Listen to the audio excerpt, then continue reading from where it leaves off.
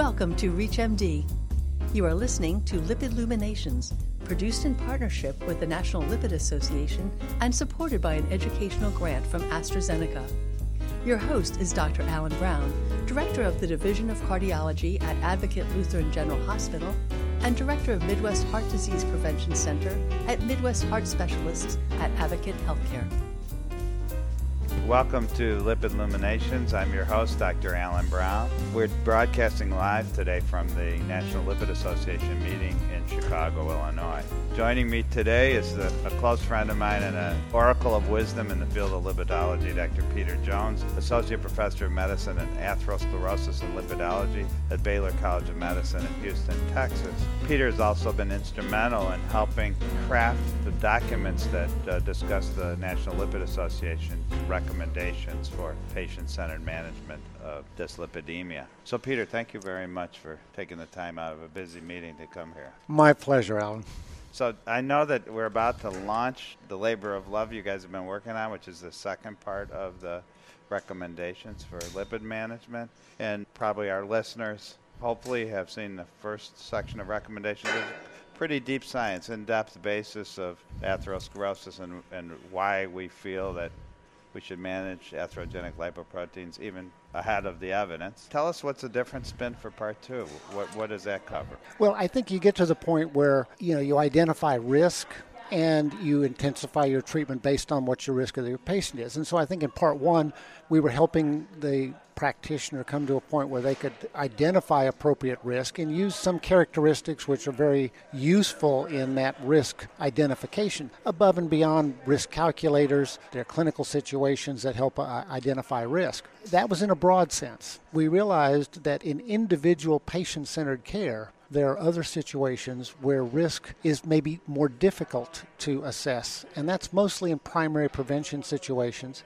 and in children and adolescents, women across their lifespan, certain special disease states, we call them chronic inflammatory disease states, may be at higher risk at any age than you can identify with usual traditional risk factors or risk calculators. And then finally, the most difficult, I think, is older individuals, where age always drives their risk, but that doesn't necessarily mean you have to be as intense or not as intense with your decisions on preventative treatments. So we thought we'd get into more special populations in part two to help the practitioner apply this to individual patients that they see in their practice, not as general population-based recommendation. Well, I think that'll be intriguing to a lot of our listeners, because with the drift in Institute of Medicine suggestion of how guidelines should be written and the emphasis on minimizing expert opinion, it gives you a little leeway to look at populations could be in trouble,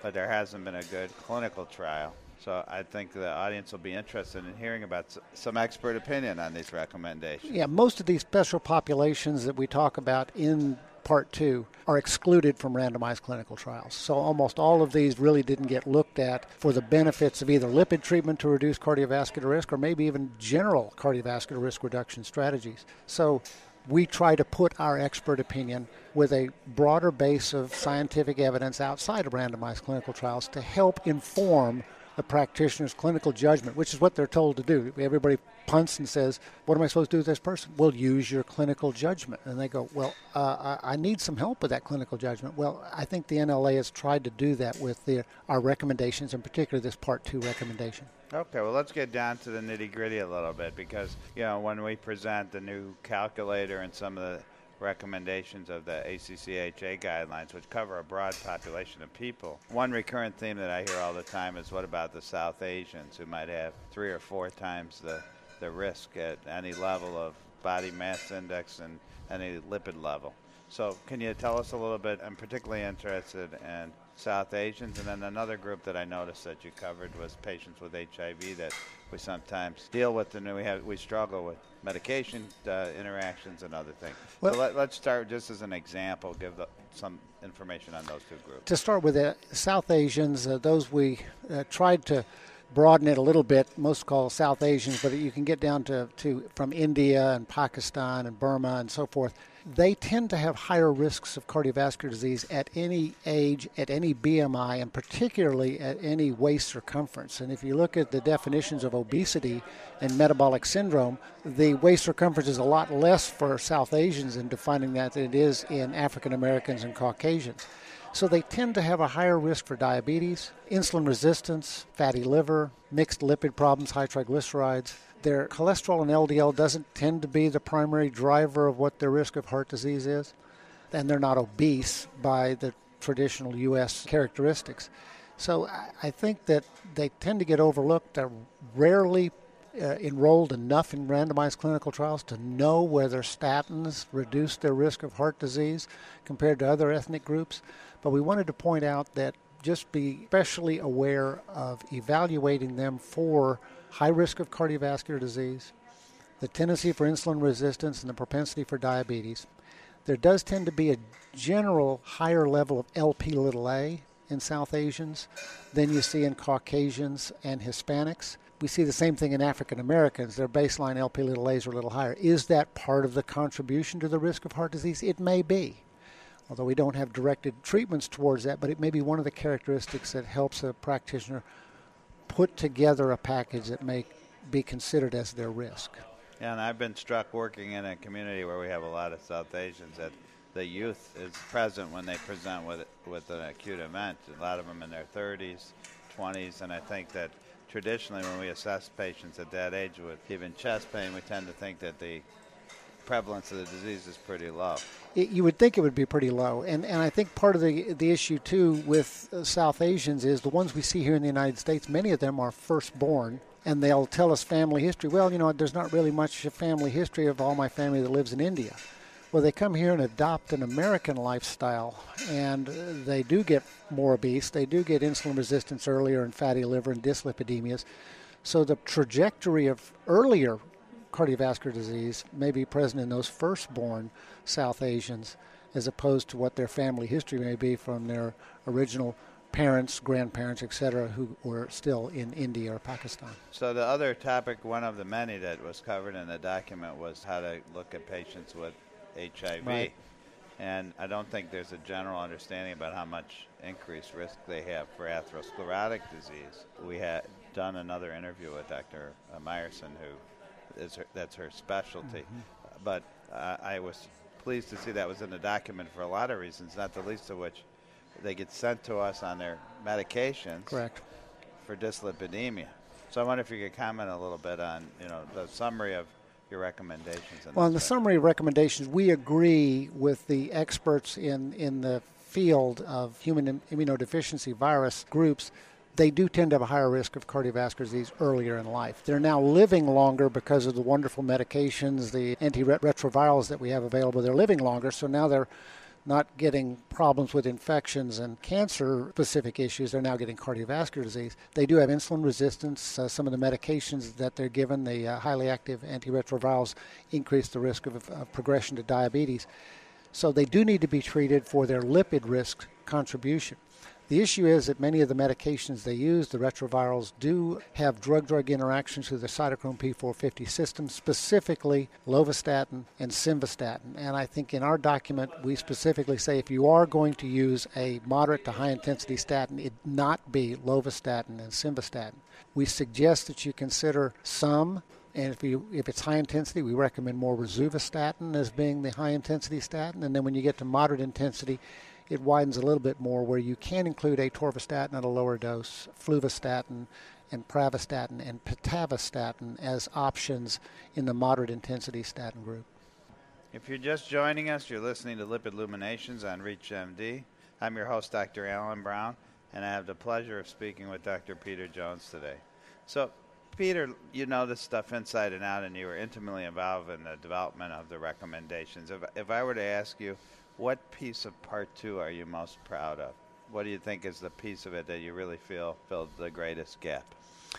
I believe that we have firmly come out in a stance that women are at high risk for heart disease and they need to be considered across their lifespan for the risk of heart disease, particularly noticing and recognizing familial hypercholesterolemia in women and not being afraid in their childbearing years to move towards a treatment strategy that can prevent their lifetime risk of coronary disease. But we also, with some of the controversy about the fact that primary prevention with statins in women is not substantiated and there's not really good evidence to suggest they benefit, I think we made a pretty good stance that women do benefit in primary prevention with statin use, with appropriate risk assessment. We tell you how to do that it is safe, and that it probably is more benefit than harm to do primary prevention in women. So I think since that's half of the population, regardless of their ethnicity, I think we made a firm stance that women are important, and as opposed to some people out there that have suggested we're over-treating women by putting them on statins, I think we've put our opinion that that is not the case with appropriate assessment. Let's shift gears a little bit. Let's go back to the assessment of the primary prevention patient, where the data for reduction in mortality is hard to come by, probably because they're over mortality. Greater impact from other things, not just atherosclerosis, right? And Correct. The absence of other risk factors. There's been a lot of discussion lately about combination therapy with the disappointing results in AIM-HIGH, HBS2 Thrive, ACCORD. Give us your opinion, particularly in primary prevention, what types of patients we should be thinking about combination therapy as opposed to just intensive LDL lowering, which is pretty much what the literature suggests and why the guideline group said this is all the science that we have. Well, I agree. I mean, there's no question that the randomized clinical trials and the evidence would support as high an intensity statin to match the risk of the patient, and that should be their monotherapy. I mean, statins are the go-to, and we completely agree with that. You know, the issues of combination drug treatment depend on several factors, one of which is whether the patient can adequately tolerate that intensity of statin treatment. And then we get into this issue of statin intolerant patients.